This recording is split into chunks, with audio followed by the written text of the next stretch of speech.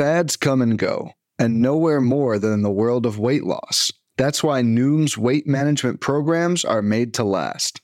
Noom uses science and personalization to help you manage your weight for the long term. Their psychology-based approach helps you build better habits and behaviors that are easier to maintain. The best part? You decide how Noom fits into your life, not the other way around. Sign up for your trial today at Noom.com. That's Noom.com to sign up for your trial today.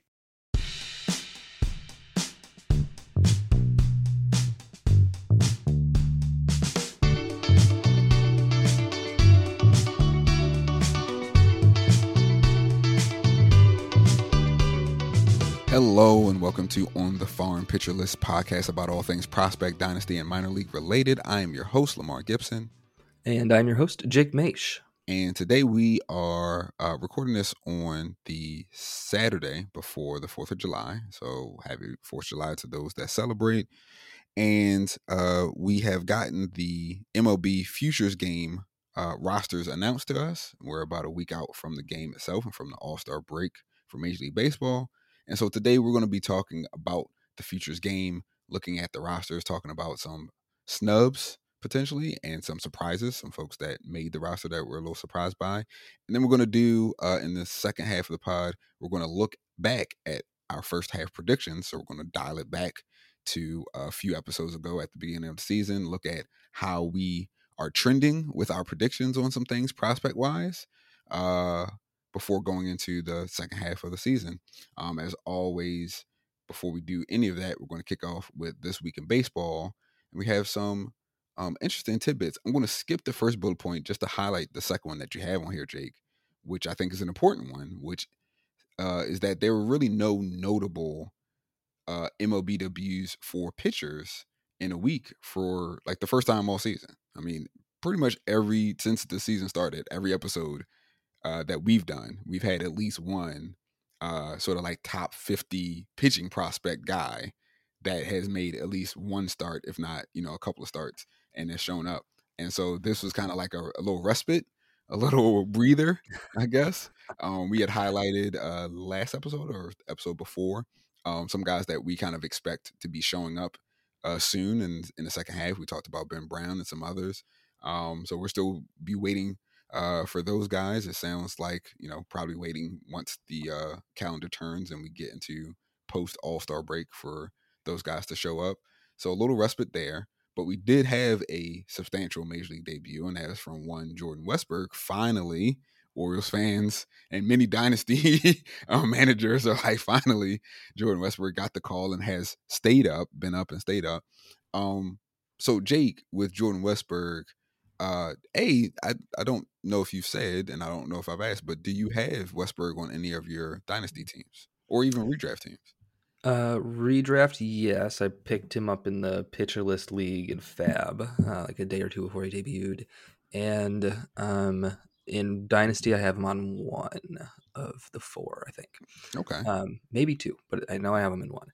And so, yes, he was definitely an exciting piece coming up for me because I definitely need them in both spots and get some, hopefully, some momentum there for him and see what he can do. So the question continues, I think, in Baltimore to look at them, and we've highlighted this a few different instances. I have, especially as a fan, with Westburg being up and staying up. Joey Ortiz had come up for a little bit, and they had optioned him down, and it's getting to a point where we're starting to see that anticipated roster crunch in the infield with the Orioles. And I highlighted before, like, I anticipate there's probably going to be one in the outfield very soon as well. Cedric Mullins has returned. Obviously, you have Austin Hayes, and we know that there's a couple of prospects that are beating down the door as well.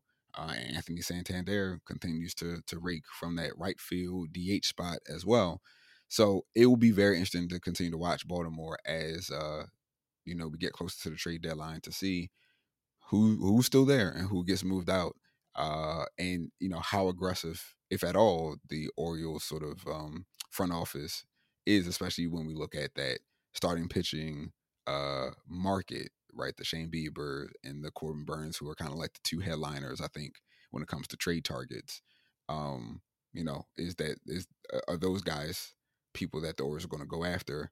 But with Westberg and his debut and you know the week or so that he's been up, um, hasn't been as electric necessarily as some other debuts, but again, with hitters especially, it can take time, right? Not everybody's gonna be Dela Cruz, not everybody's gonna be a Ali Rushman, like not everybody's just gonna show up and go crazy.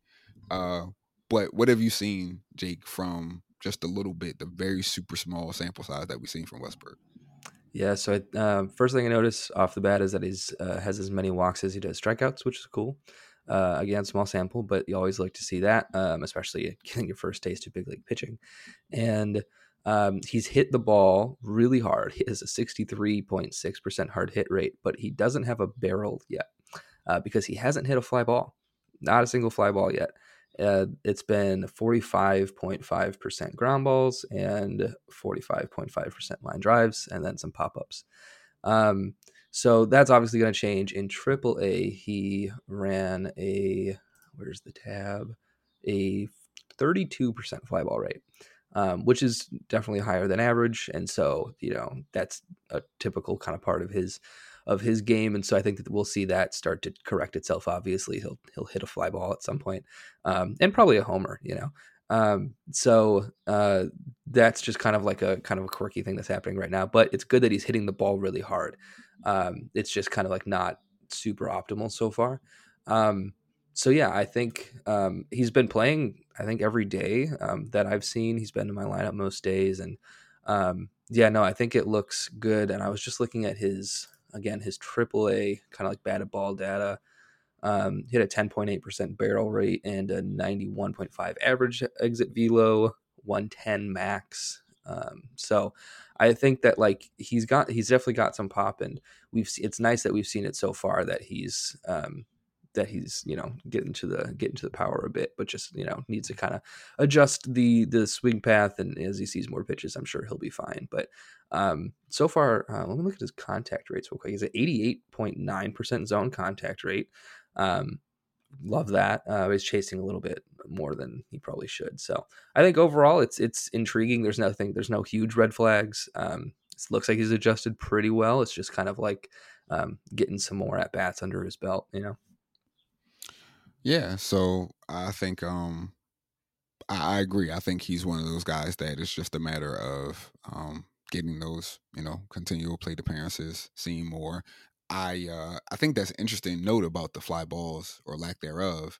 Typically, I think we see guys that have like hard hit rate, super high hard hit rate, like really good EVs, but haven't gotten into the power yet, haven't hit a lot of fly balls. And immediately you look at the ground ball rate and it's like something absurd, like 52, 55%. They're just hitting it straight into the ground. So I think it's very fascinating to see. Again, small sample size, so quirky things can happen. But it's interesting to see like he doesn't have anything that's a red flag from a ground ball rate percentage. Right. It's just they're not 45% line drives. right. That's insane. Right. Which is, I mean, So, great. Like line yeah, drives yeah, are yeah. good. It's Love like line that. drives aren't bad. Line drives aren't bad, but they're Yeah. just, they typically don't go out for home runs, right? Right. It's more difficult for them to carry into extra base hits. So, yeah, Especially in Baltimore. yeah. So, interesting little quirk, but something to keep an eye out. I always think it's funny when, or maybe not funny per se, but I always do think it's fascinating when we feel like we have a good beat on a player based on their minor league record, and then they come up to the major league, and it's not like they're bad, but their player profile like completely changes. We're like, oh yeah, this guy is definitely going to have like 20 plus home run power, and and they become like a slap hitter. And it's like, where did that come from? Like, Yeah. how did that happen? So not saying that that's Westberg, but it's just fascinating to see. On the pitching front, when we're talking about prospects, we do have a debut from Connor Phillips of the Reds, making his debut at AAA. We obviously have been paying attention to the Reds, just like the Orioles and their prospects and the impact that they've been making this season. As they've come up, we saw Andrew Abbott make his rise, and now Connor Phillips is right there. We've talked about Phillips kind of a bit in the past. I think the biggest thing, very similar in my opinion to Abbott, is the command and the consistency with his command and control has always been sort of the thing to watch with Phillips. When he came Absolutely. over in the Seattle trade, I forget which one because they made a couple, but I know he came from the Mariners system. And when I was watching him from the Mariners side, that was always a thing. Stuff was good, but it was a matter of could he command all those pitches consistently. He had tended to run some high walk rates. So with Phillips and his AAA debut, and thinking about the Reds as a whole, right, where they are as an organization, how well they're doing in their division. Obviously, they have all this like momentum and this upswell, and we've seen how they haven't really hesitated to move guys. And being a Reds fan, like, what are you thinking when it comes to Phillips and the second half of the season and going forward? Yeah, I think that he will come up in the majors at some point. I think it'll be probably early September, if I had to guess, especially after this first start. Looks like there's some adjustments to be made. Um, and I think that we'll see him a little bit, but I don't think he's going to be a huge impact. Maybe you could stream him for a start or two away from Great American Ballpark. Um, but I think, even going forward, I think it looks really good for him. His first start in AAA was rough. He went 1.2 innings, gave up 2 earned runs, walked 5 batters, and only struck out 1. He was all over the place. His pitches were just like he didn't know where any of them were going. But you kind of have to give him a kind of a free pass because he came from the Southern League with the tacky ball. And so Andrew Abbott had a very similar situation. Like he walked, I think Andrew Abbott, it was like 5.6% of his batters in Double A, and he came up and he had a 13% walk rate in his first 2 starts. And it was pretty bad results, and he was kind of all over the place. And then he settled in, and I think his last like 4 or 5 starts were great before being called up eventually. And I think Connor Phillips is going to have some like a very similar kind of development over the next couple of weeks as he starts to get used to not only the better competition that he's facing. AAA hitters strike out a lot less than AA hitters, and definitely a different situation there. But as he gets used to that, he also has to get used to pitching with a different ball. And so I think it'll take a minute. But his command wasn't pristine in AA. It was just below 10%, but it's still like right now it's obviously way higher than it's like 50% walk rate. So if he gets back to kind of like around 10% in a couple starts, I think that's a good sign, and his we've got some now, got some StatCast readings and whiffs and all that, and it wasn't great, the StatCast stuff, but again, it's a different ball. He got 6 whiffs and 56 pitches. It's like a 10 to 11% swinging strike rate. Not a lot of chases. CSW was super poor. Zone rate, of course, was poor.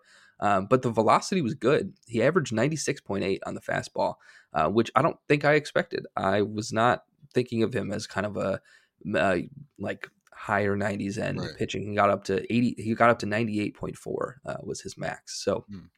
I mean, that's good to see. I think that gives you something to work off of. And then he has a deep arsenal, too. He threw 5 different pitches: curveball, cutter, sinker, and slider. So if he can command 3 of them well, and then maybe the slider is a good whiff pitch or something, like there's definitely an arsenal there, a profile that can turn into a really solid MLB arm. And I think that his rough start at AAA doesn't really affect that at all. And I think we'll get the chance to see him in the majors for a start or 2 later this year. Yeah, I'm trying to look right now. You were talking about his arsenal, and so now I'm interested to see. So yeah, numbers I'm seeing is 56 pitches total, 50% of the 4 seam, like you said, 96.8. Swing and strike was only 3.6, so definitely wasn't getting a whole lot of whiffs there. Yeah, more balls than strikes, it looks like. So fastball was running up, but maybe not necessarily again that command control piece. But to Yeah, your it was all point, like way up, way up above this. Like you look at it as like his pitch map, and it's like, holy cow, it's all over the place. But to your point, as far as like the rest of the pitch mix, and especially the breaking balls, curveball, got 15.4%. It was thrown 13 times, but 15.4% swing strike. Cutter was 14.3%. He threw that 7 times. So, again, some of that is sample size, but it's good to see that there are some pitches that he was able to throw and get some swings and misses on, even though the fastball wasn't necessarily placement wise, like you're saying, where you want it to be, but just something, again, to monitor. And I think there's certain guys, we talked about this kind of with Ben Brown. Ironically, he got blown up the start that we recorded talking about Yeah. him when he got blown See, up. his command doesn't exactly bounce back. It's Yeah. it's more of like a rubber band for him. It Yeah. keeps going back and forth. Yeah. Exactly. And so, some of that you have to kind of build into that pitching profile so you can understand the value. And I think Phillips could be similar as well. It's like you kind of know he at least to start as a major league pitcher, it wouldn't be surprising. Again, like you said, knowing the ballpark, it wouldn't be surprising to see him in those high 3s, 4s as far as ERA. But it really, to me, it becomes a matter of I can tolerate that if I'm getting some decent, K numbers, some decent K walk numbers, ratio wise. If those go as well, if for some reason, and we've seen this in the past, like he gets up, the ERA is going up because he's either walking guys and or giving up a decent amount of contact that's getting through for base hits, and he can't get enough strikeouts, then that's when you get a little bit flummoxed, right? You're like, I can't really do anything with this pitching prospect because I can't run him out to help me in any sort of category at all. He's kind of giving me deficits everywhere. So that is something to monitor, is the swing and miss stuff. And like you said, with him being AAA, easier to get some of that data up front to see exactly how he's doing, looking at the heat maps, where he's placing pitches. So that's kind of Phillips, something to watch. Reds yet again. It was interesting to watch the Reds Orioles series because it was like the two like hottest teams when you think about like prospect wise, the momentum that's being built and seeing them going back and forth. On that note, while we're continuing to talk about this week in baseball and momentum and people that are really hot, you have Yankel Fernandez. We've mentioned his name multiple times in the past, this past season and previous episodes. And he finally got promoted from high A to double A. We've been waiting because he had been wreaking havoc on high A pitchers, and finally he gets the promotion to double A, and really he's just kept on going. I had it pulled up here. Let me get to it. So he's played, as of today, he's played 8 games at the double A level. So that's 32 plate appearances. He has 4 home runs. He has 9 hits in the 29 at bats, and 4 of those 9 hits are home runs. So like, and then if you think like, oh, okay, that's great, but like, is he like becoming more of a slugger, or what's the average with the OBP, all that sort of stuff looking like? Swing and strike is a little bit high, again, small sample, but it's a little bit higher than it was at high A. It's sitting at 17.6% in those 8 games. But again, when we think about building things into the profile, there is a bit of swing and miss in Fernandez's game. But I think because of how hard he's able to hit the ball, and generally speaking, making some good swing decisions from what I can tell. Now, as he progresses, we'll probably be able to get more public-facing data on how those swing decisions look.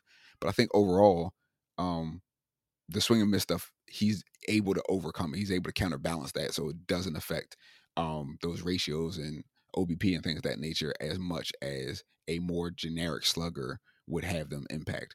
So Yankel Fernandez continuing to rise, continuing to be hot. I continue to kick myself over and over again. I traded him in the offseason straight up for Kyle Stowers because I thought Stowers had the DH job locked down. At the time, I would have agreed with that. Yeah, absolutely. I was really big on Stowers. Yeah. Man. That hurts. I bet on the wrong left-handed hitter there. Yeah. Man. And like the image of Yankel Fernandez doing this in Coors. Yeah. Oh my God. Yeah, I mean, some people I've seen, people love their comps. We've talked about this before. I've seen people pull out the Jordan thing. I don't think he's that. I don't think he's that. Right. He has not shown that he is that mature hitter right now. Could he get there? Hey, sky's the limit for the kid.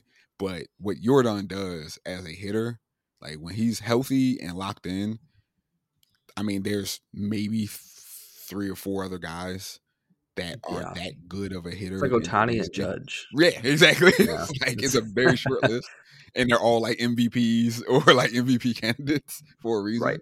So I wouldn't put him there. I have seen like, and again, this is left-handed outfielder Colorado, but I've seen the Cargo, right? Carlos Gonzalez. I don't think he offers the speed that Gonzalez. Well, I know I'm looking at the numbers right now. He doesn't offer the speed that Gonzalez offered in his prime when he was healthy. But as a hitter, like, yes, we have seen what it looks like when you get a lefty that knows how to get around on pitches, that knows how to pull. In cores, we know what it looks like, and it looks really good from a fantasy standpoint. So, Yanko Fernandez, I don't, reject folks, if you're listening, I think you can, know the name, but I don't think you have to, it's nothing actionable for this year. Next year, 2024, I think that's when you start to pay a lot more attention to what's going on in Colorado, how they're moving this kid around, and be ready to pounce. This year is just, hey, know the name. Dynasty, folks, it's pretty much the train's been pulled out of the station. If you, if you haven't been able to swing a trade for them, you're probably not going to be able to get them. Definitely not for cheap. You're going to have to pay through the nose if you want them, and it becomes a matter of. And let me actually ask this. I'm sidetracking the conversation a little bit, but it makes me think: are there players that you would encourage people to be okay with paying a kind of above market, even though the player themselves may not be ranked or considered as that above market guy? So, like, what I mean is, if we stick with Fernandez, when end of season rankings come out, right, and everybody recalibrates their list, and a lot of guys are going to get promoted, so that's going to bump a whole slew of people up because we've had so many promotions this season. So a lot of guys are coming off of prospect lists. All those rankings get shaken down and smoothed out. Do you think Fernandez becomes like a top 50 type prospect? And then my ancillary question off of that is, if he is not, is he still okay in your book of like, I'm still paying a little bit above market value because I think he is going to bring the major league like value, even though he's not being ranked as top 50 guy, Okay. blah, blah, blah. Yeah. I think, I could see him being a top 50 guy after some more, a couple more promotions, and graduations.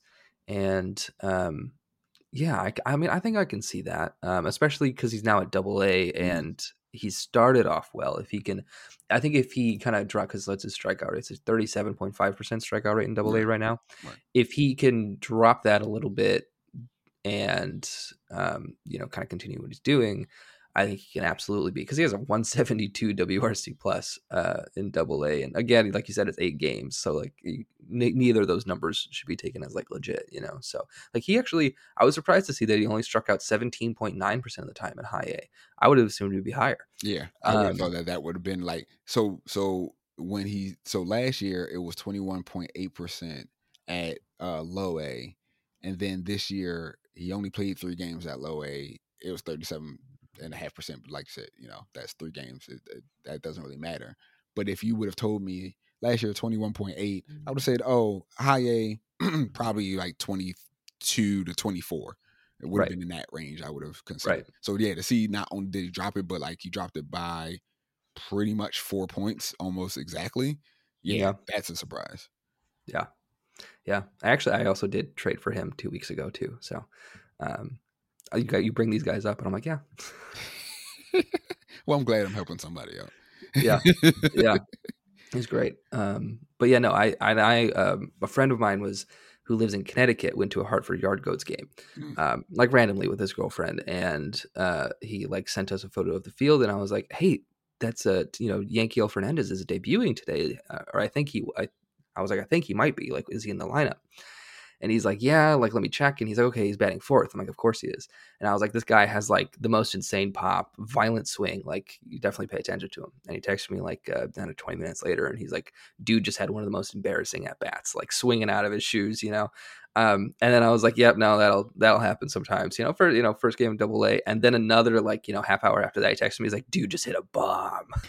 There it is. Like that was like one of the most insane things I've seen, and I was like, yeah, no, that also sounds that right. Will also Yeah. yeah. It'll be interesting to watch. And again, we're talking about player profiles and how they mature. We were talking about that earlier. Same thing with Fernandez. It would be interesting to see the rest of Double A, and then going into next season, where you would imagine it's somewhere split between Double A, Triple A majors, like assuming everything is on the up and up, health and everything else.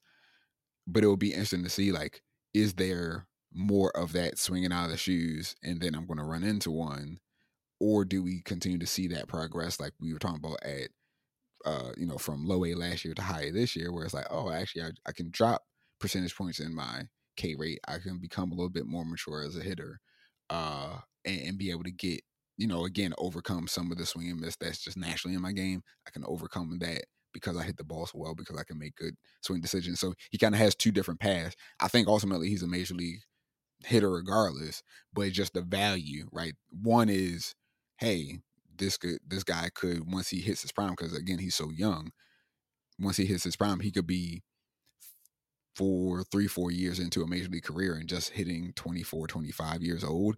And what does that look like? And then you have another, the other road where it's like, maybe it takes him a couple years longer because he has to repeat a couple of levels, but once he does make it, it's like, you can count on him for home runs. Maybe not the batting average, maybe not OBP as much. Speed, obviously, we already talked about. That's not a part of his game at all anyway. So then it's just like, you're really just getting him for the power. And so you kind of have to build that into how he fits into your lineup. Either way, like I said, he's somebody to watch. Very interesting. Love to see it. I would love to see him in the home run derby like that. So Oh my God. he's that type of guy, right? Like, you would Yeah. love to see him in the home run derby. So that's Yanko Fernandez. On that note, we're going to go take a break, come back. We're going to talk about snubs and surprises for the MLB Futures game. Don't be surprised if Yanko Fernandez's name comes back up. So that's right after this break. When it comes to weight management, we tend to put our focus on what we eat, but Noom's approach puts the focus on why we eat, and that's a game changer. Noom uses science and personalization so you can manage your weight for the long term. Their psychology-based approach helps you build better habits and behaviors that are easier to maintain. And they help you understand the science behind your eating choices and why you have those cravings. Noom's personalized courses are easy to follow and will help grow your confidence with tools you can put into practice on day one. The best part? You decide how Noom fits into your life, not the other way around. And based on a sample of 4,272 Noomers, 98% say Noom helps change their habits and behaviors for good. Try Noom today and see the results for yourself. Sign up for your trial today at Noom.com. That's Noom.com to sign up for your trial today. All right, and we are back. So again, the rosters have been released for the MLB Futures game this year, hosted in Seattle as part of the All-Star break festivities. And I'll be honest, looking at the roster as I was preparing for this, because I saw the announcement, obviously, when it was first released, and okay, I was doing a bunch of other stuff, so I kind of just browsed through it, but preparing for the episode and knowing what we were going to talk about, I looked through it and I was like, oh, it was one of those where it was like, oh, they kind of got it right. Like, there was very few places that I could see to really, really cherry pick. A lot of the names that weren't on here, like we were talking previously, Jake, and I was like, oh, Evan Carter's not here. But I was like, he was hurt. He's just now coming back from injury, so I could kind of understand that. There's some guys that were in it last year that aren't there this year, and I'm kind of like, well, that might be a org thing. Because also, I'll be honest, I don't know how futures games get selected, because it's not like there's a vote like the All-Star game. So I assume then that it really is, they turn it over to all the organizations just to say, like, almost like the fall league, where it's just like, you tell us who you want to show up, and okay. So then it's more of a developmental thing. So I could see, if that is the case, I could see why certain teams may say, like, hey, we showed this guy, the Yankees showed Jason Dominguez last year. We don't need to show him again. Like, we're good. Mason Wynn, was a guy that obviously was in last year's game, and Cardinals can be like, it's cool. Like, he got that exposure, and like, we're focusing on some other things. So you may not need to repeat. But then you have the Athletics and Lawrence Butler. He was there last year. He's there this year. So that's always kind of interesting to watch. But looking at some surprises, and some snubs, there were a couple that we were able to pull out here. So looking at the outline, let's see. You want to start? Where you want to start? You want to start snubs or surprises? We'll start with snubs, and I am personally offended at one of these guys. One of my favorite prospects, Adele Amador with the Rockies. Man, like he's just so good. And like he has never been bad. Yeah, like yeah, walks more than he strikes out, and he has like sneaky pop. I think he has more pop than Tovar. And he's a pretty efficient base dealer. His WRC plus numbers have been gaudy this year. It's 140 in high A. Yep. So it's like, man, I think he just missed. Yeah. There's some other guys that made it, and I was like, I could see that, but like, man, I wanted to see Amador as well.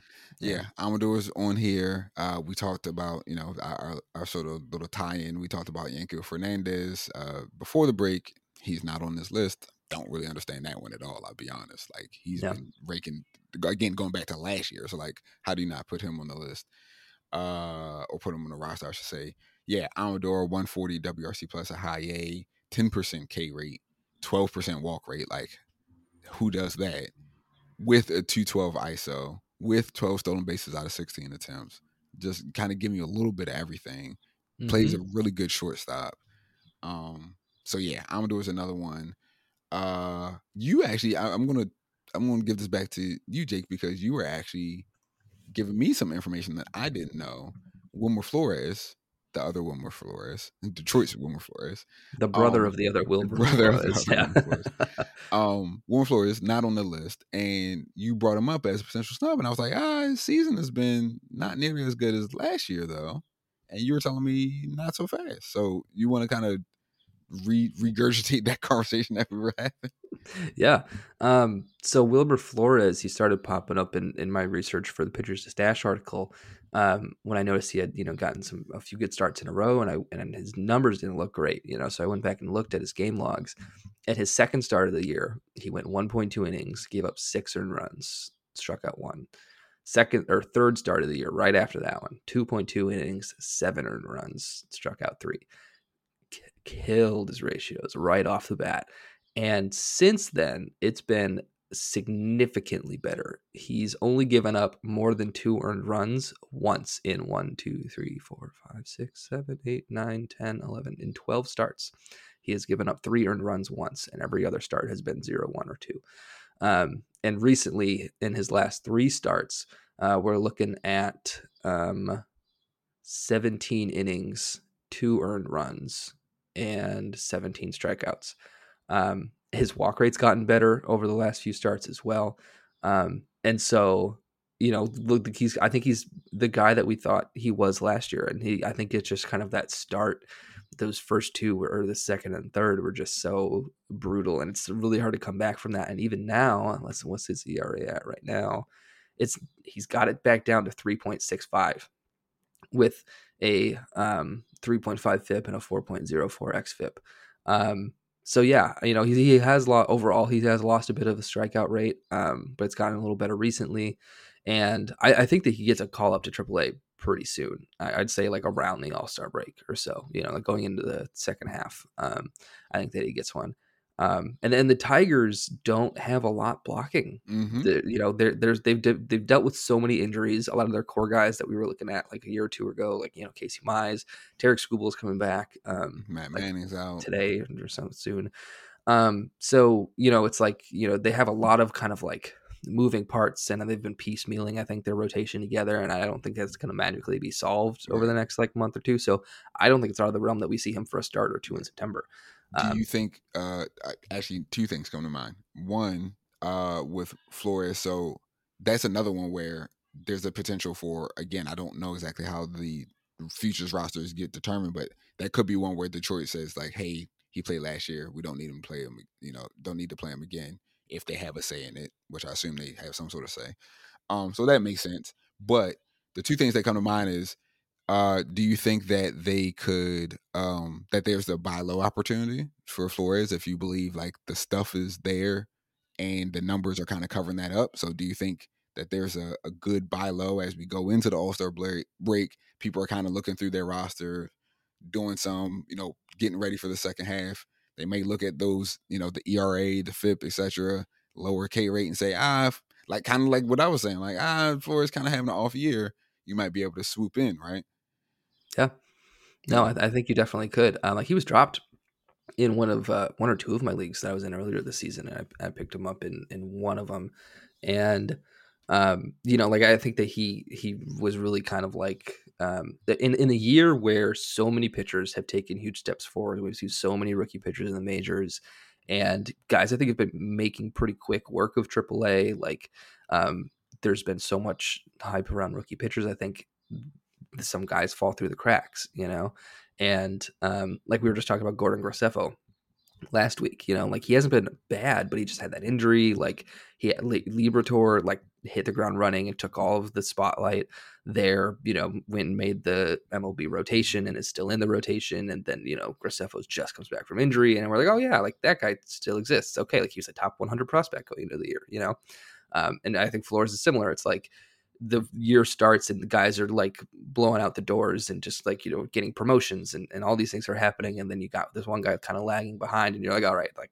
I can't spend that time on him. Like he's going to take some time. Like I'll come back to him later. And then he quietly kind of just like starts working his way back. And then all of a sudden you're like, all right, okay. Like this is now interesting again. So I think that I think it's going to happen soon. I think as soon as the promotion happens, of course, there's going to be a lot of like, just like hype about that on Twitter. And, but I think that right now, kind of in this spot where it's like, okay, it looks like he's definitely ready and it hasn't happened yet. And he's been a lot better recently. I think there is definitely a little bit of a window right now to get a bit of a discount. So that's the one thought I have about Flores. The second thought I have, kind of more organizationally, is who do we see first in the major leagues, him or Ty Madden? My bet's on him right now. Really? Yeah. Interesting. Any particular reason? Is it more about him or more about or more about like you're not as in on Madden? Is it more like Flores has it or Madden doesn't? Because I would Yeah. have said the other way around. So with Madden, I'm trying to kind of compare. Yeah, they have very similar results. They were both in AA for a little bit last year. Pretty similar to like development paths, it looks like. But I've been paying attention to both because they're both on my watch list for the Pitchers to Stash article. And I think it's just that Flores has caught my attention more. As I'm kind of like I'm checking the box scores and everything every week and like the strikeout rates and all that stuff, right? And so I think it's just kind of like he has stuck out to be more as like making improvements and getting better recently. Where Ty Madden, it seems like he takes a step forward, half step back, like has times like you saw him in person and you said he looked electric. And like I I obviously have not, and I haven't watched a ton of his starts, but I think just looking at kind of like the trajectory of this season, I think Flores is kind of like pretty consistently up, and he's kind of avoided some blowouts or some messy outings where he's lost command and whatnot. And I think Ty Madden is like he just kind of has a setback here and there more often. That's just kind of the vibe I've gotten from paying attention to both of these guys here and there. But I haven't done like a deep dive on either one. And I haven't, seen them pitch in person or anything like that. So that's just kind of where my vibes are at after just like paying attention pretty loosely over the last month or so. Yeah, I think I might. I think the other reason I might be in on more on Madden making the debut first is especially looking at them calling up Reese Olson, who ironically I had for like dirt cheap on my team, and I dropped him like a month before he got the promotion because he looked terrible in AAA. Terrible might be a bit hyperbolic, but he did not look very good at all. And he's come up and mostly been like quite good for the Tigers, and I still don't really know how because like there's nothing that indicates like he's like made a significant change in pitching or added velocity or any of the typical indicators that we see. So I don't know if it's just one of those weird baseball things or if we should be expecting regression with Reese or what. But I definitely would put Ty Madden over Reese Olsen, just thinking about stuff and capability. And I would probably put Flores and Olsen being similar. So I mean, I know organizations don't think of it necessarily that way. Sometimes they do, but not always like we do in fantasy. But just my thought process here. And also the other thing that I want to look at is, and I'm pulling it up, I should know, but Madden, so Madden is what, 23, and Flores is, I feel like Flores is younger. Oh, not by much. Flores is 22. Um, they're literally both born in February. So I was going to say, I thought there was a more of an age difference there. And that was Yeah. another reason I was going to go with Madden, but not as much Yeah. as I thought. And Flores, I think, got the call to Double A last year quicker. He did. He Yeah. did, but Yeah. I mean, he that was, that was definitely well deserved because he Yeah. was He the was, quarterback. he had like a 1 point something ERA in high A. Yeah. So just interesting. So that's Wilmer Yeah. Flores. Continuing on, a couple of other snubs. So this one I have on here as a snub. That is probably a very strong word because this is definitely not a like top 100, arguably not even top 200 prospect. But just looking at the season that's been had, and that's Austin Shenton of the Tampa Bay Rays. Now, a couple of things here. Shen is a bit older. Like I said, he's definitely not a pedigreed prospect. So when you think about the All Star or the MLB Futures game, it tends to be a platform for guys that we've been hearing about for a while, high draft picks, etc. And Shenton is not that. But when you look at the season that's being had, and I had it up, let me make sure it's still here. So at the AA level, Shenton is second in among qualified here, second in WRC plus, second to Kobe Mayo, who also not on this list. So he's just like two snubs for the price of one. But he's having Austin Shenton is having a 3.45 season. 318 is the average, 426 is the OBP, 592 is slugging, ISO is 275. The problem that I foresee with him, and he was somebody that popped on my radar. Shout out to Kyle Goings in Diggs, pitcher Diggs, and Bags, right? His hitter version of Diggs. He and I had a quick conversation at the end of the 2021 season because Shenton was scoring very highly in that Bags rating system, and nobody, like, I never heard of his name before. So I expected a lot of last year. Didn't really show that. This year he's back on the scene. However, with all that being said, it's first base only. Like, definitely not super athletic. And we already see, like, now we're concerned about what's going on with Curtis Mead. Obviously, he's returning back from injury. Kyle Manzardo is already kind of like looking like the first baseman potentially of the future. So now you have yet another bat that you can't really move around. And again, organizationally, we know that Tampa Bay likes having guys that have that flexibility because they tend to have a lot of similar player profiles when it comes to hitters. So they like to be able to mix and match. Yep. So I could see Austin Shenton running into a problem there. But I mean, the numbers are, I'm pulling up the full-on fan graphs here, but the numbers are quite interesting to see, and I want to see in comparison to last year in 2021 as well. So yeah, he's 25. He is, well, something else to notice, and appreciate this. He is R5 eligible. So, Tampa does not like to lose out on guys and just let them walk. They're normally the team that grabs those types of guys off the, Yep. off the pile from other teams. So that could not necessarily boost his value per se, but expedite his proximity Right. because they may want to get him on the 40 man and protect him. And that may also include getting him a look in the major leagues. Maybe they let him go. I don't know. He did come over from Seattle. Something else to note. And so his 2021 was split between Seattle at high A, and then when he got traded over, oh, I'm sorry, he did make it to Double A with Seattle. I forget. Fangraphs has this kind of in a weird way. Had a handful of games at Double A with Seattle before he came to Tampa Bay. But overall, I mean, 162 at high A. As far as WRC plus, 144 in 10 games, and then it went to 103. So that's probably in the 130s if you average that out for WRC plus. At the AA level, repeated AA last year, and yeah, last year you look full season of AA, 236, 338, 415, 179, ISO, 8 home runs, 9 doubles, literally a 100 WRC plus, 30.7% K rate. So like nothing of note there. So this is yet another year. So these are all things to keep in mind. Yet another year in AA. But again, R5 eligible, putting up the home runs. K rate has come back down 25.5%. So I could see Tampa at least pushing them into AAA and really kicking the tires on him to see like who is he really? How does he actually fit into their system? Maybe they, package him in a deal because we know Rays always like the wheel and deal. Maybe they send him off. Or again, maybe they add him to the 40 to protect him against Rule 5 draft in the offseason. So again, snub, very strong. I wouldn't. I just wanted to kind of talk about him. I threw him on right before we started recording, but just wanted to highlight the name of Austin Shenton as we're going into the second half of the season. Last snub that we definitely have on here is looking through the NL roster. No Dodgers pitchers.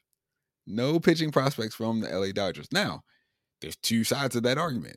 One side says, well, they promote all their pitchers. They're in the major leagues. Bobby Miller is a major league pitcher, and Machine is a major league pitcher.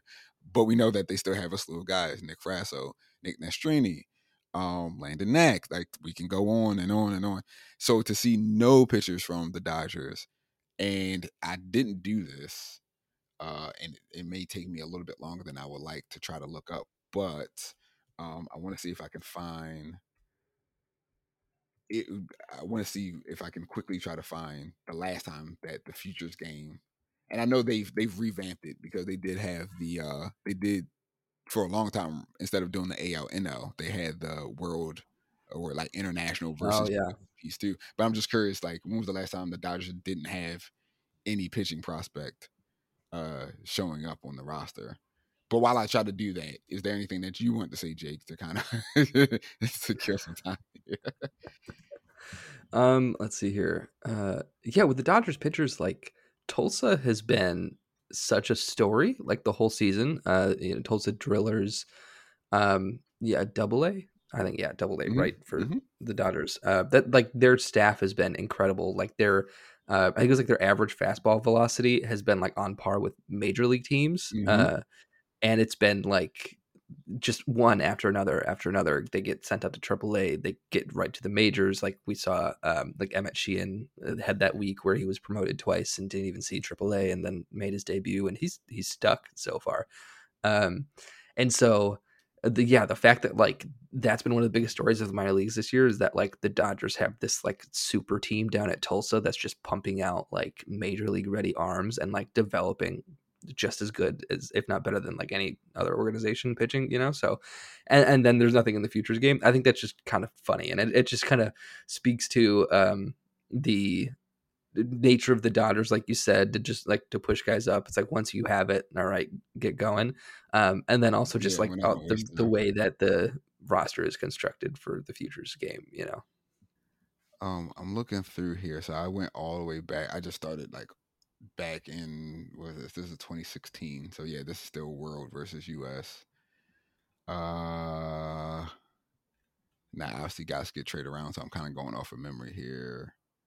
Uh, Bigford is here, but Bigford was on the Brewers first, right? Phil Bigford got traded from the Brewers to the Dodgers. I want to say, or did I I do just? not I remember. may have just reversed that. Let's see here. I have it pulled up, This is and 2017. yes, he was on the Brewers in 2016 Yeah, so that through doesn't. 2020.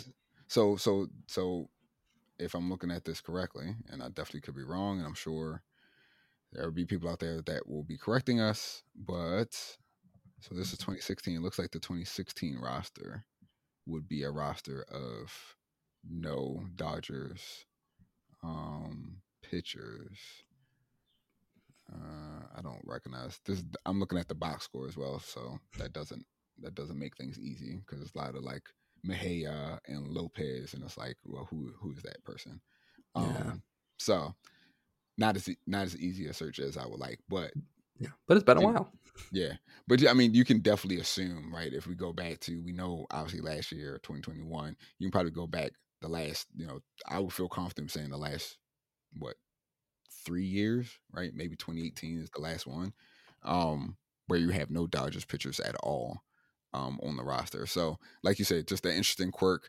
But again, in many ways, it's kind of yet another feather in the cap of the Dodgers that when they have these guys and they feel like they're ready, like we don't really have to waste a whole lot of time with, putting them on display and platforming them. Like we can just move them to the major league level and uh, have those arms ready for us. Um, so those are kind of like the snubs that we came up with. I'm sure, and there's other names we talked about. Evan Carter, he's been hurt. Kobe Mayo, like I think you could definitely put him on this list, but then you could probably put like half of the Orioles like farm system on this list, and they already Yeah. have about half of the farm system represented because Holiday's here, Kerstad's here. There's some others. So, let me ask this before we go to another break. How would you let me ask this? You were in charge of All-Star Weekend, right? Like Rob Manfred Oh comes yeah. to you and says like, Yeah. "Hey, All-Star Weekend, you're in charge." He says these are things that have to remain. Got to have the All-Star game, obviously. Got to keep home run derby, obviously.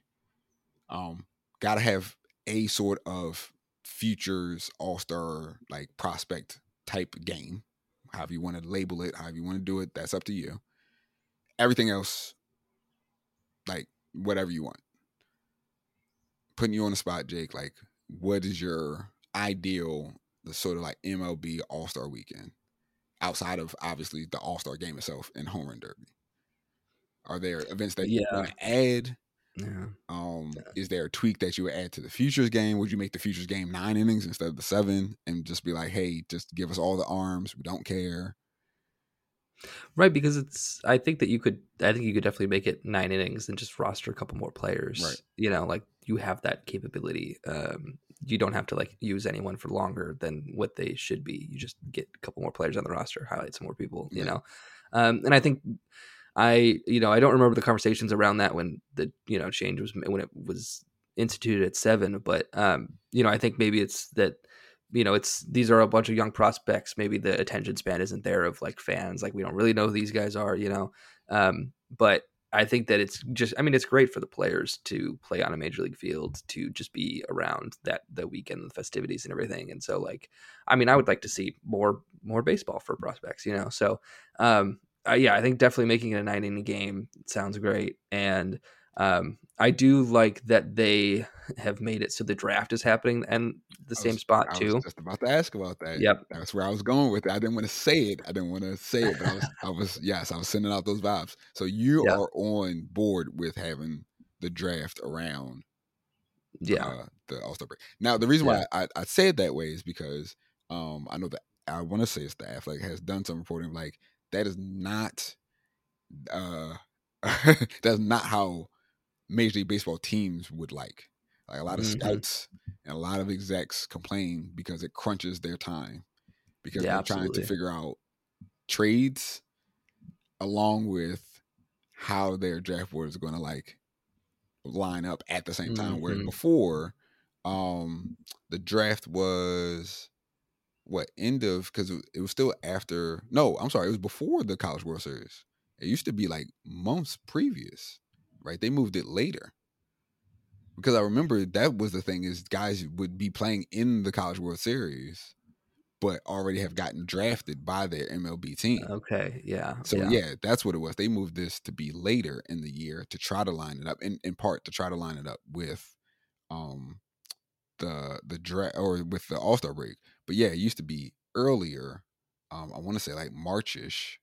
So around the time that, college college playoffs, I should say, were like lining up, that was happening.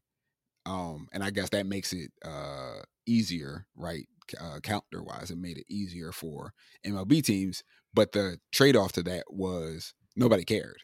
Like, you put a draft on about Major League Baseball, and it's just there's nothing to anchor it to, right? Because we know, NBA finals are over. You get a little respite. NBA draft, right? And college basketball has been over, and we've been waiting to hear about these guys. We know NFL combine, and then like NFL draft, and we know like that kicks us off. Then we have draft.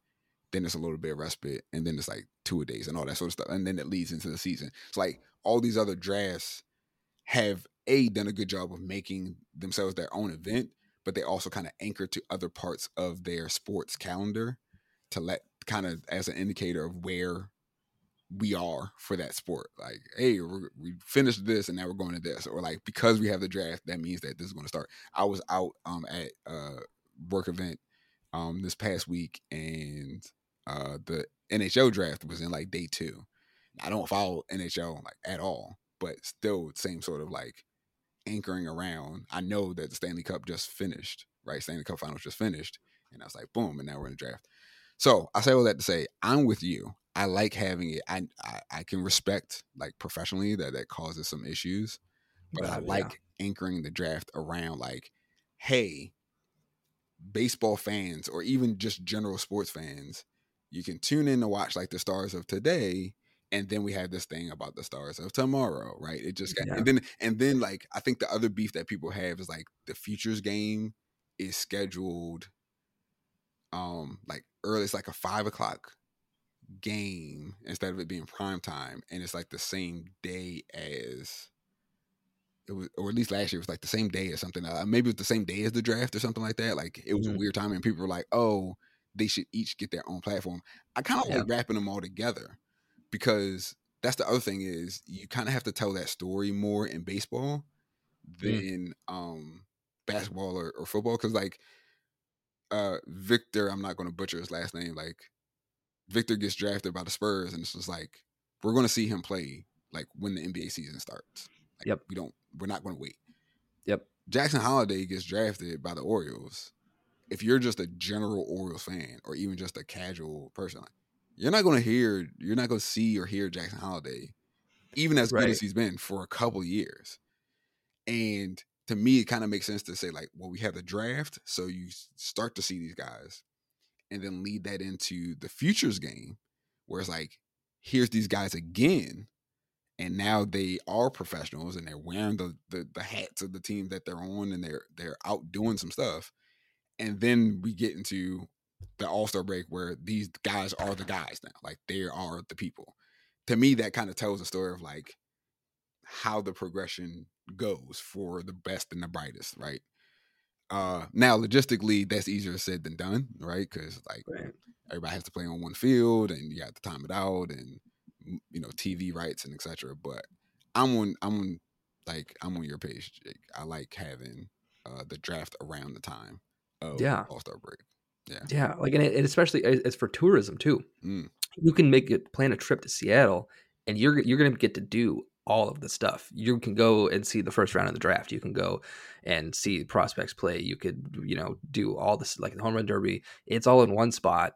I mean, I'm sure the city loves it because it's just more like you got all the families of the players and like everyone. So there's just so much. I can't imagine getting a plane ticket to Seattle right now. Like that must be insane. But it's still like you can be. It's the hub of baseball in the world for that. For those few days, and you can go there. And I mean, I can't imagine. I haven't done an All-Star weekend. I've never really been around one, which is unfortunate, but. I definitely need to, and I think that just adds to. That's like another reason to save the money and then like spend, because it's like I'm going to go there. I'm going to get all of my money's worth. I'm going to be able to see all of these things. So I think that adds to it too. And speaking of the MLB draft, I wanted to do a quick prompt because when this podcast is published on Wednesday, we will be 5 days from the draft roughly. And we won't have another podcast before the draft.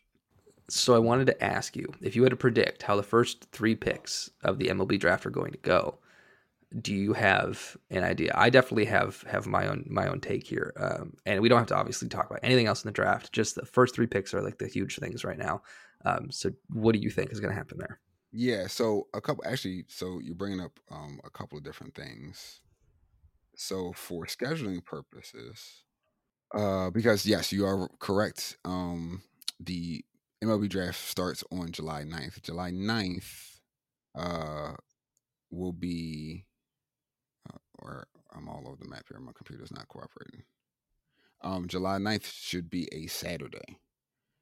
So we actually should have an episode that we are recording that day as the draft is happening.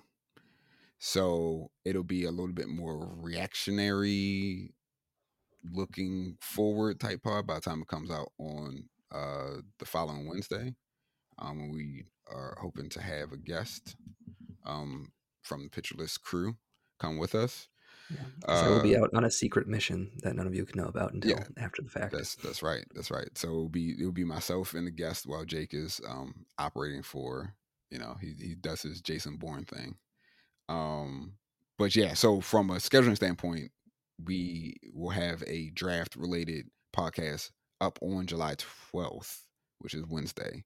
With all that being said, sorry for that, but you brought it up and that's a really good point. With all that being said, what do I think is going to happen? I think right now, as it stands, I think Dylan Cruz and his quest for the dial of dollars instead of the dollar. See, that's Indiana Jones joke. Instead of dollar destiny, dollar dollars. Okay. Uh, I went over my head, but all it's right. okay. It's okay. I got Indiana Jones on the brain, so that's There all you it go. is. Instead of doing that, I think he's probably scared off the Pirates, and so I think that they go with Langford. And they go Langford, really, yeah. not Skeens. No, I don't think they go with Skeens. I think they Okay. go with Langford. They get really good bang for their buck because Langford is a really good baseball player, but it's going to be cheaper, save them money, so they can go either in the first round again or later on to get somebody. Now, who that somebody is, I don't know, but to go after somebody, and if they need to go over slot, they have that flexibility more. I think Skeens is pretty much locked in with Washington at 2, right? Okay. Washington's 2. I think he's pretty much locked in there. I think they're not going to pass on him. Yeah, at that point, I don't think they pass. How that goes, I don't know, but I don't think they're going to pass on him, and I think Detroit's falling over themselves to give Dylan Cruz whatever he wants. Which, by the way, like it actually plays to it plays to the Tigers' hands because, I don't know. I guess technically he could offer leverage of being like he could go back to school if he doesn't get the dollar amount that he's seeking for, regardless of what team he goes to. But at the same time, it's like that's a big bet on yourself because Huge. as you continue to drop in the draft, those dollars are diminishing for each team. So then you're saying, I'm going to go back to school and do even more. And I'll be honest, I don't know what the 2025 or 2024 class looks like. So I don't know if, he's going to be the top of that college class. guys, it would be Jack Caglione and Tommy White. I think would be the biggest names as of right now. So, and then so that, that's you gotta, because Caglione looked pretty good, right? And he's got two-way the two-way player. piece. Yeah, he's got that going. Tommy White, that's teammate. He's looked good. Even though I will say I don't think he's as good as Dylan Cruz necessarily performance wise, but perhaps I don't know what the model's saying. I don't know what scouting wise what that forecasting is for what he could be. But yeah, man. So I say all that to say I think it's going to be Langford 1. I think that will be the big like wow, and then I think it ends up being Skeens, and then I think Cruz goes to the Tigers, which that'll be interesting to see that as well. The only other permutation I could see of that is the Pirates going with Skeens and kind of screwing up the whole board for the Nationals. I mean, the Tigers are sitting in the Tigers are the ones that really are sitting in the best spot, right? Because they're just like whoever is left, we're going to take and we're going to be good. Right? I don't know about that. I actually don't know about that. You don't think my thought process is, I think the Pirates. I could definitely see them going for Langford. I think it's more likely that they go Langford than Cruz. And then, but I could also see, I can see them going for Skeens, and I think his performance in the College World Series is definitely affecting that too. Mm-hmm. Because like he was lights out the entire time, Mm-hmm. like dominant. He looked like the most dominant pitcher in the world, like, and I think that definitely affects it a little bit. And if they go with Skeens, which I think is, I would say it's maybe 50-50 between Skeens and Langford. I don't think it's as locked in as you do, but so I think that if they go with Skeens, right, I think then the Nationals go with Cruz. And then if Langford is still on the board, I think the Tigers go with either Max Clark Mm-hmm. or the other high school guy, Walter Jenkins, Mm-hmm. I think was his name. Yeah, Mm-hmm. I think they go with one of those guys because the Tigers have the second largest bonus pool money heading into the draft. Mm-hmm. And if the Pirates go with Skeens Mm-hmm. and give him the money he's due, Mm-hmm. all of a sudden the Tigers are now sitting in a fantastic spot to be essentially in control, right? Like they go a little bit under slot, they save some money, and then they can come back later and spend the money and pay up and get some good value later on. I mean, And that's true. And we know that the Tigers don't mind going high with high schoolers, right? You got Jackson Jobe, and so they have had a little bit of that in the past. I guess saving money is always a thing to think about with the draft.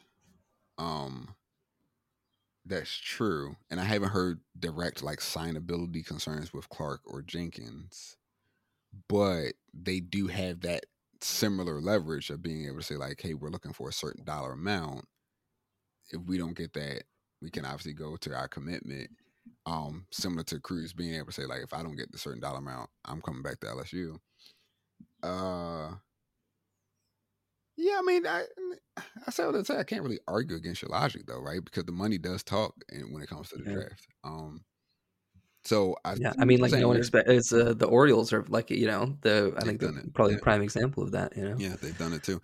So Yeah, then in your scenario though, that means Cruz ends up where? Because you're or saying, it would be Langford.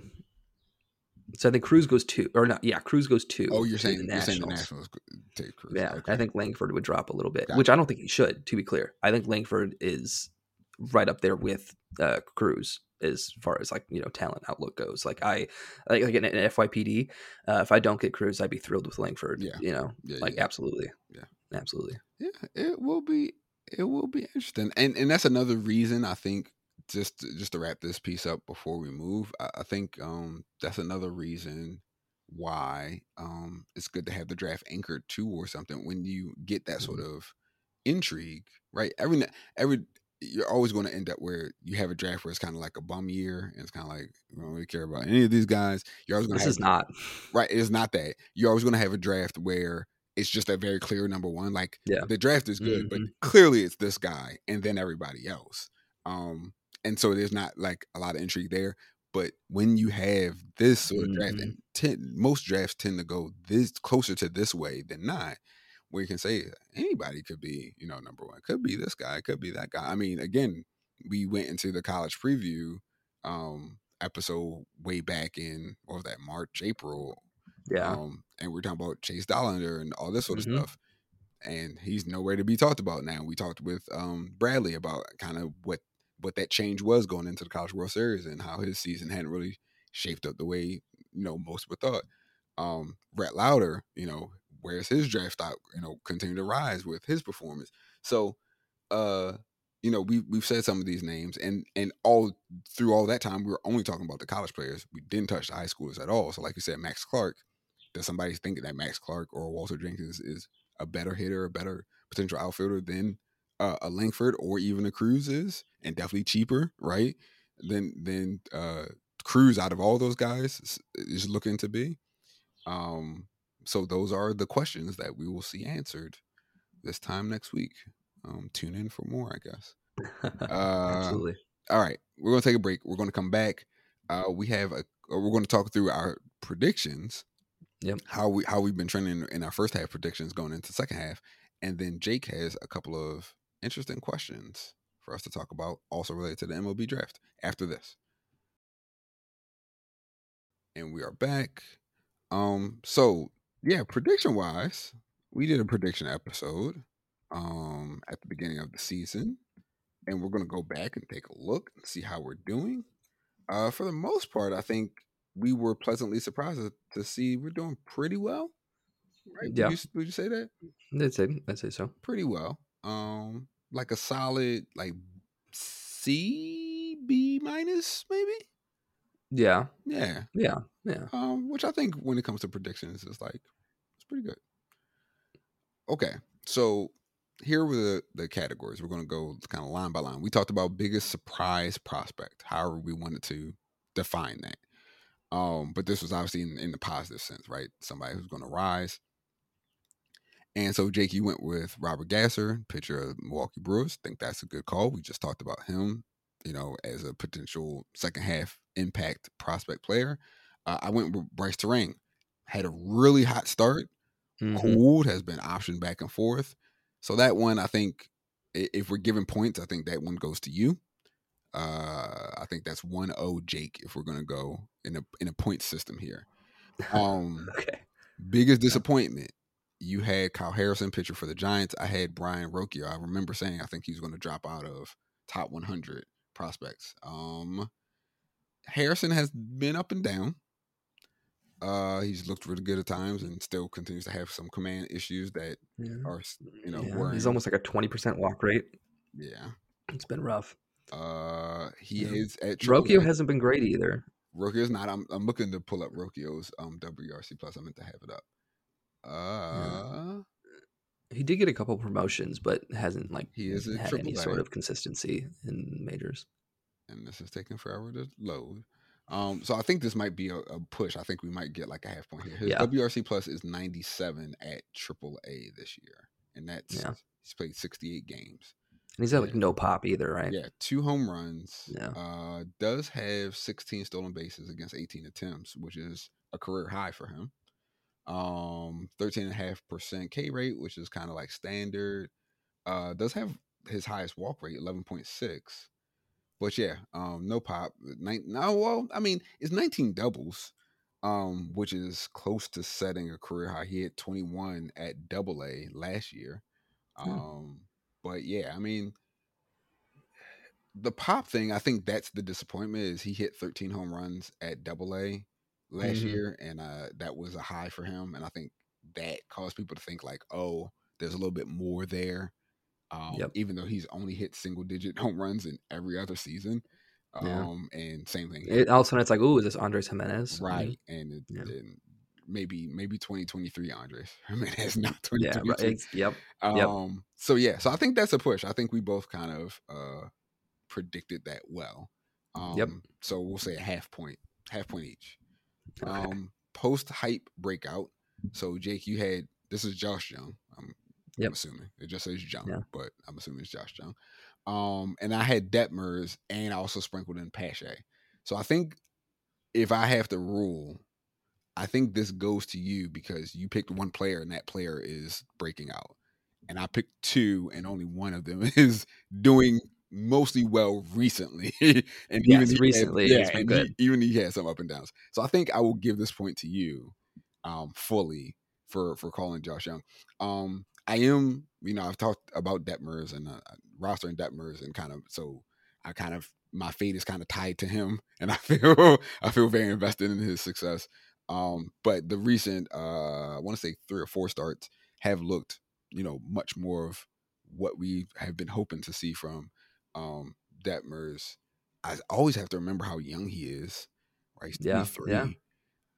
So that, or 23, 20, going into 24. Because I brought him up recently on the podcast, and you were like, "Oh, Jake, you're killing me." And I'm like, "No, like for real, like he's not that bad." Yeah. So it's just, but the recently he has been looking much more like what we've been hoping to see. The Prince who was promised. That's what he's been looking more like. But yeah, Jung, and we're going to talk about Josh Jung again later on as we get through categories. But yeah, he's been just doing what we what we've been hoping to see him do just from jump. Like again, if we dial it back a couple years, 2021, it seemed like he was going to come in and start the year as the starting third baseman for the Rangers before he got injured and started losing some time. And now here they are, and I mean he's a part of that just dynamic machine that they have going in Texas. really dangerous lineup, man. Like that's like Mm-hmm. Braves level. It's like the Mm-hmm. Braves and them as far as just like if I don't have a pitcher who's like an ace, essentially, I don't feel Yeah. good about starting them against those two teams. I'm like, Right. can I not start them? Yeah, Can I? I think it's especially cool because when they made the Seager and Semien signings, Mhm. it was like the meme of the I think it's like a Bugatti next to like a trailer, you know, like, and it's like what is this, Right, dude? What are you doing? right. And now it's like they're like, see, This is this is what we what were we were saying. doing. It just Yeah, took us. It took us like I think it took them like a year longer than what they anticipated, but they're right. like, here we are. So yeah, so I will give you the point there. So that puts you up what 2.5 to 1.5? Is my math correct? Yeah, one, two For the first and a half. three. Yes. Uh, Top pitcher by end of 2023. This one, yeah. this one is one of the swings and misses for both of us. Yes. Jake had Andrew Painter, who we have yet to see this in this actual season with his injury, which is definitely Yeah. not. He definitely doesn't need Tommy John. I feel like that's how Philadelphia. I feel like that's how the front office is. He Yeah. definitely doesn't need Tommy John. His elbow just needs all these other things that aren't Tommy John. Right. But you did make a point here about some other players that you said. You said Yuri Perez and wait, hold on. Explain this note. I'm going to lead Yeah. Okay. So I into because both of these guys. this was I think I just tried to get too galaxy brain with this category. Mm, I think I just talked too much because I was like, okay, so at the end of the year, like Painter's going to be injured, so he's still going to be eligible. But I also think that Yuri and Tiedemann will be eligible, but Painter and because I said that Yuri and Tiedemann wouldn't graduate. That was like my point. I was like, so I think they'll still be there, but Painter currently has the leg up, and like he will be blocking them essentially for like the top pitcher hmm just because he was there because of the injury. And I was wrong about Yuri. Yuri's going to graduate. hmm I was not like, and he's 20 years old, or 19. I think No, he's he's 20. 20 now. He's 20 Yeah, he's now. 20 He now. turned Just 20 turned. in season. Yeah. Right. And so it's like, and that's not something that happens ever really. So it's like, that wasn't exactly bad process, but I was like, I don't want to bet on that. Right. And Tiedemann honestly might have been promoted and gotten and graduated if not for his injury hmm too. So, and then I was like, okay, now I have these two guys that I really like that are like ranked between 80 and 100 in most prospect rankings. And I was like, I'm going to offer one of them as a dark horse. And I have it written on the outline, but I didn't mention it on the podcast. I had either Owen White, who I mentioned and talked about, and Owen White's been mid, taking a step back, got blown up in his major league debut. And the other guy that I was deciding between Owen White and Bryce Miller, of course. Yes. So it was a whole lot of hemming and hawing just to leave off the one guy that would have been a fantastic response. Yeah. Yeah. Well, I can do a little bit better because I picked just one pitcher, and that pitcher Yeah. was Brandon Pfaadt. So I think we both lose this category. Yeah, no, that's a 0 for both. That's a 0 for both of us. Okay, top hitter. You had Jason Dominguez. I had Jackson Churio. First of all, top hitter was kind of hard to decipher. I guess we were saying, I think in the podcast we were saying it's essentially the highest rated or highest ranked hitter or highest ranked, Hmm. position player Jackson prospect. Holiday was right there, but I don't think either of us thought he would take that big of a step forward that quickly. Who were You you know, saying? I'm sorry. Jackson Holiday. Oh no! I listen. There Right. was no way. I Right. remember. So just to take this back, I wanted the Orioles to take Drew Jones. I wasn't even that big of a Yeah. Jackson Holiday fan, which I'm Mhm. so glad to be wrong about that because Drew Jones Yeah. has yet to play ball. Essentially, Yeah. yet another injury. I think I saw it's now his 4th injury since being Oh drafted man. Yeah. by the Diamondbacks. So I was completely wrong about that, but I definitely wasn't banking on him ending up as being top prospect, which, like you said, Right. would have been a much better guess. Right. Dominguez has been good, not great. Churio, he's been okay. Obviously, Churio very young. He's adjusting to the level. I would not be out on Churio. Absolutely. Some people have asked questions like, again, this is one of those.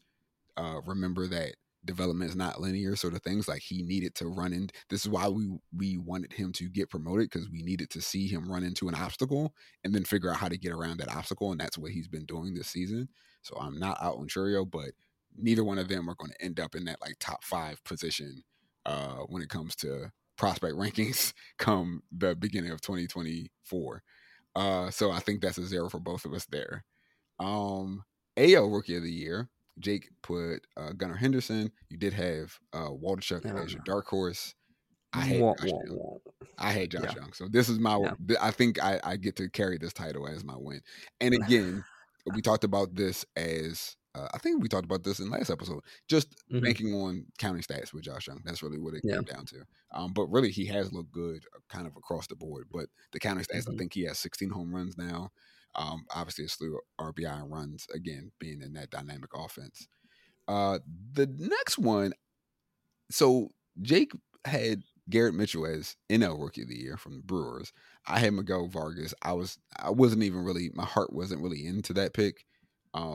I just really couldn't come up with anybody else that I thought could compete Yeah. at the I think moment. it was Corbin Carroll. It was like, let's try to, Yeah, I was like, like, who's the yeah, interesting kind yeah. of, Who's somebody yeah. interesting? I didn't think Ellie De La Cruz would be up and doing what he's doing at this point in time. I Right. didn't want to do Corbin Carroll. Uh, but I'm giving you this category, Jake, and we talked about this off mic because I think you made the point actually that you think Garrett Mitchell, if healthy, would be essentially in Joey Weimer's spot. And I think we both agree that Mitchell is a better hitter than Weimer is. And Mitchell was doing quite well before he got injured, was showing pop, stolen bases, pretty good average. So I think I feel comfortable giving you the full point here because Miguel Vargas was never really going to challenge for NL Rookie of the Year. Yeah. That I mean, was I thought he had a decent chance to accumulate because, like, he was gonna have a better shot at a job, and like he has gotten a lot of run, but his just quality of contact hasn't been there. Even yeah, though he has great plate approach, he just hasn't hit the ball as hard as we thought. yeah, You know? yeah. Yeah. So that ends up. I don't need a tally. I know how to estimate. Jake is the winner there. Jake is So doing. far, so Jake so far, we got far half is the doing season quite well. left. There Yeah. is, who knows? Who knows? Miguel Vargas could just do something outlandish and be that NL Rookie of the Year. That would be crazy. Yes. So, quite quickly, you gave two really good either ors Hmm. versus would you rather's, whatever you want to call them. I didn't put any stats in here. We can kind of just freestyle talk about them. One is pitching. So again, coming back to thinking about MLB draft, FYPDs, future prospects, you put Paul Skeens versus Roki Sasaki. And I was like, ooh, that's good. I like that. Um, I'm a curmudgeon, man. Skeens just threw too many innings. I don't see it ending well. I'm just be honest. Fascinating. I know Okay. Sasaki Okay. has like now you put him against Sasaki and again the way they throw, he has how many more innings so to speak on his arm just because of the way they pitch. But just, you know, LSU's running him out there and it's 110, 112 pitches and just like back-to-back starts and I just don't see it. And then we talked about again, like he ends up either in Pittsburgh or DC, most likely, right? Like, and like they have the greatest track record when it comes to arms, right? You got the two that Pittsburgh had, they dealt. Mm-hmm. And then I mean, Like Roansy Contreras hasn't been who we thought he would right. be. And Yeah. then you talk about DC, you can't not bring up Strasburg, who was electric for a Mm-hmm. very brief period of time before it started being a bunch of arm trouble there. Um, So yeah, man, I just that worries me. I can't lie. Sasaki obviously on the other end is a bit younger, but has accumulated quite a bit of innings on his arm as well.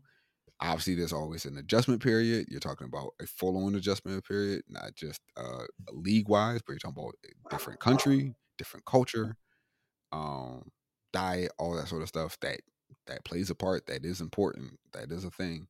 We don't know what team he would go to necessarily, and that would could potentially play a part as well. Uh, but if you're asking me like fantasy FYPD, I get my choice. I'm rolling the dice with Sasaki. Yeah. Yeah, Yeah. Now, to be fair, I don't think we'll have that choice. I think Sasaki has yeah, another couple of yeah, years, which sucks. yeah, But I mean, that's the way it goes. He's still super young, and I think that like we notice it more because I think it usually takes another few years. He's so young. He's such a phenom that it's like we want him now, yeah. but like Anyway, I think I agree with you, but I think I got there with a different Okay. process. And so Sasaki, I think it's really encouraging for me that we've already seen him against major league hitters Mm-hmm. because he pitched in the WBC. And so, like, when the College World Series was happening, there was all this talk and all this hype, like, oh, Paul Skeens could pitch. If I had $1 for every time an announcer said that during one of those He dang could be in the games, major leagues right now. right now he could go up to Boston because it's Sunday Night Baseball on ESPN. Of course, it's an ESPN broadcast. He's like, oh, he could go up to Boston right now and pitch against the Yankees, and he'll be fine. No, he can't. Stop that. And so it's like, like, oh, he would be the best prospect in baseball right now, best pitching prospect in baseball right now, or like, oh, he can go and be in a team's bullpen later this year. And I'm not buying that. I know the stuff is incredible, but he did have a big workload. I don't know if you want to, like, again, push him through immediately after that. But I don't think he even could, like, if he didn't have the workload, because it's just such a different, like, he's facing college kids. He's facing so many, like, even just the success rate of even the best D1 programs, like, it's not incredible. These hitters are not at the same, level. And like, he is like, oh, he has a minuscule walk rate, but he's like, he doesn't really need to pitch outside of the zone. Right. He doesn't need to, like, nibble. He doesn't need to work around Right. hitters, He can So challenge just about everybody because absolutely, half no one's half hitting of the 102. half of the players that could do damage are on his team anyway. So Yeah, right. No, absolutely.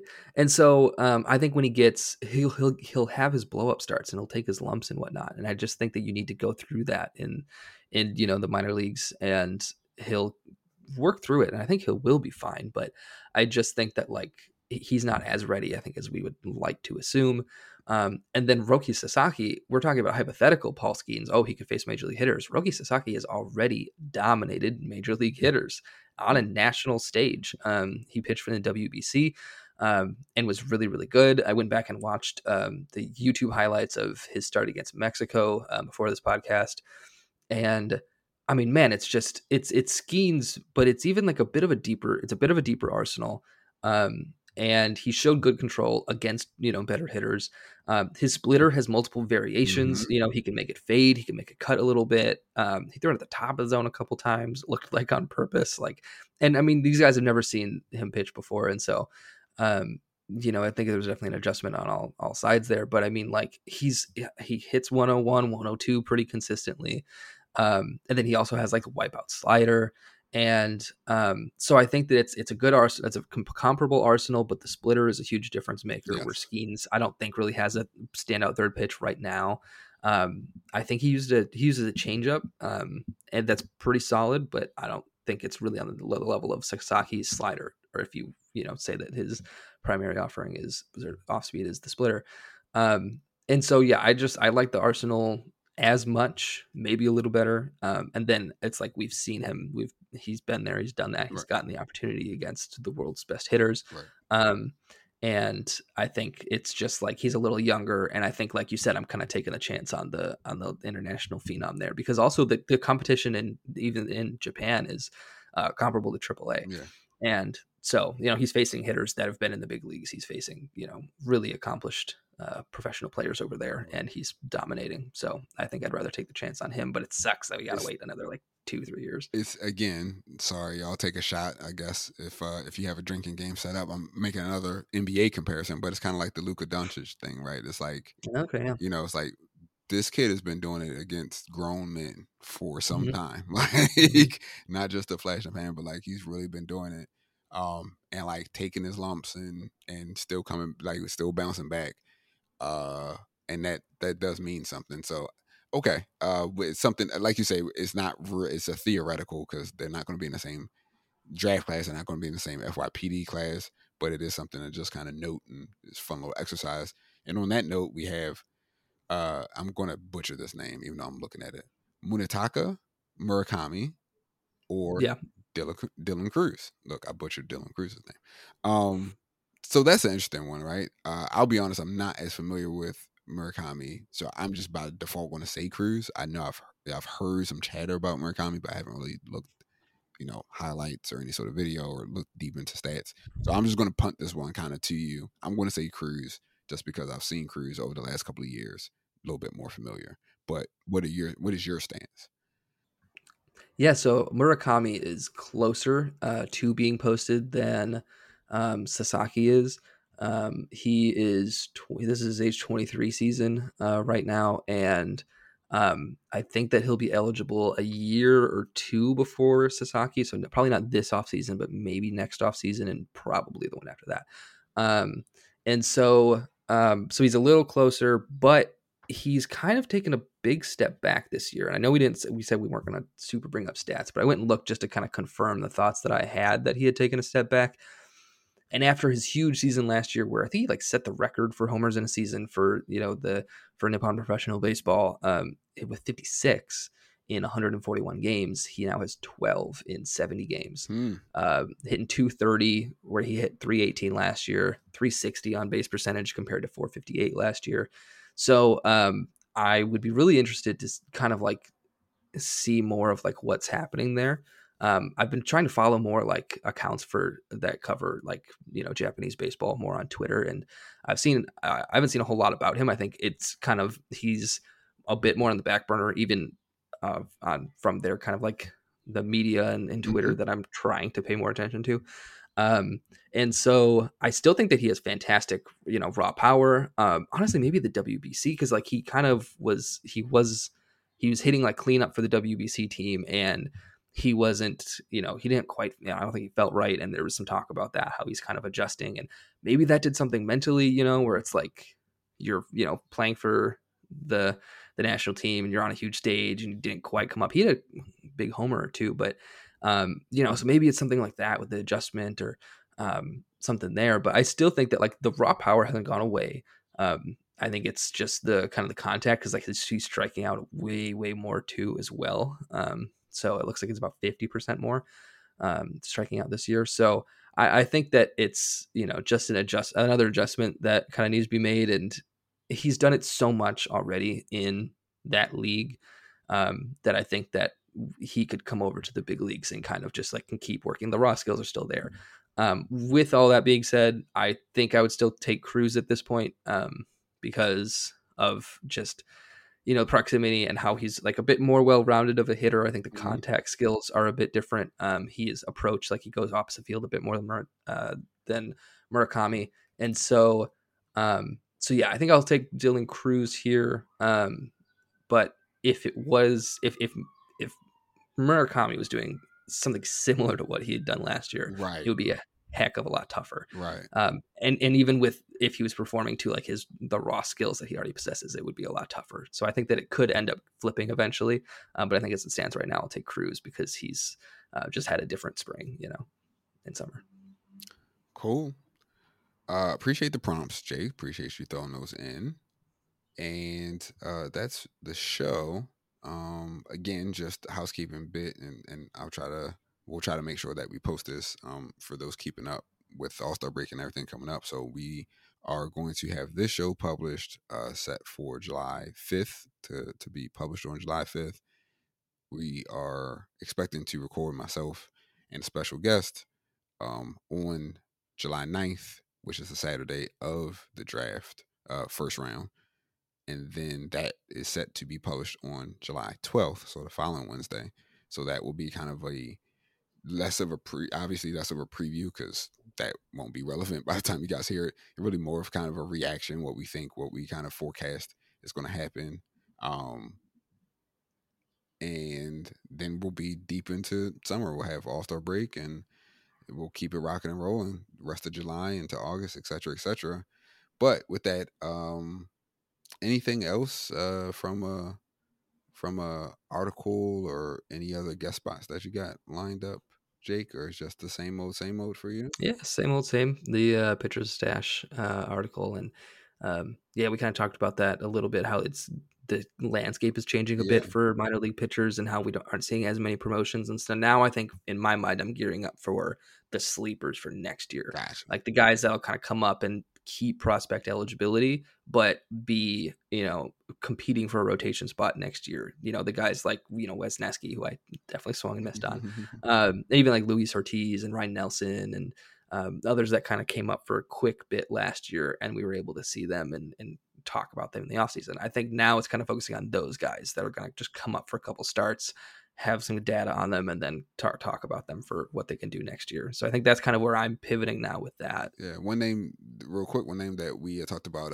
before we started recording, Cade Povich for the Orioles yet again. But that's a name where ERA doesn't look great at all. It was even higher than what I anticipated when you were telling me. But definitely has some interesting stuff and has moved his way up the system, and knowing that the Orioles need all the pitching help they can get. Both Right. in the bullpen. I think the bullpen is steady but not as rock solid as it could be. And we definitely know that from a starting pitching standpoint. We talked about it multiple times, but they definitely are not in a position to compete with some of the other contenders that are out in the market. They can definitely add. And sometimes you can just add for cheap internally by having a young arm. So Povich would be the type of name that I would anticipate being on that pitcher to stash list as you look, like you said, towards sleepers for next year. I got the prospect watch list going.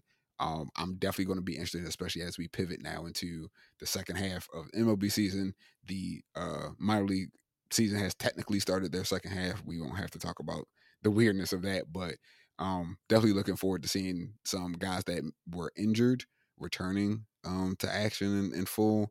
Definitely looking at some pitchers that were secretly surprising and seeing if they can sustain. So the prospect watch list is right in the sweet spot. One of my favorite parts of the year because we get to see some movers, some shakers. This is where in the next couple of months I was able to see the Evan Carters last year, the Manzardos, those types of guys that you start to sort through leaderboards and look at performance, and you're like, this guy's doing really, really good. So excited to see how that takes the where that takes the prospect watch list. As always, want to remind listeners that you can find this podcast and all of our Pitcher List pods on the Pitcher List Network podcast page. They're all available in the podcast section of Pitcher List, free to find, listen, and subscribe. As always, you can find me on Twitter at Inside Fastball, capital I, capital F. And you can find me on Twitter at Jake Maish, Maish. You can, of course, find the podcast itself, publishing our podcast out via Twitter as well. That is at PL on the farm. So you can follow us there to keep up with the recent episodes. With that being said, I hope you all enjoy the rest of your day.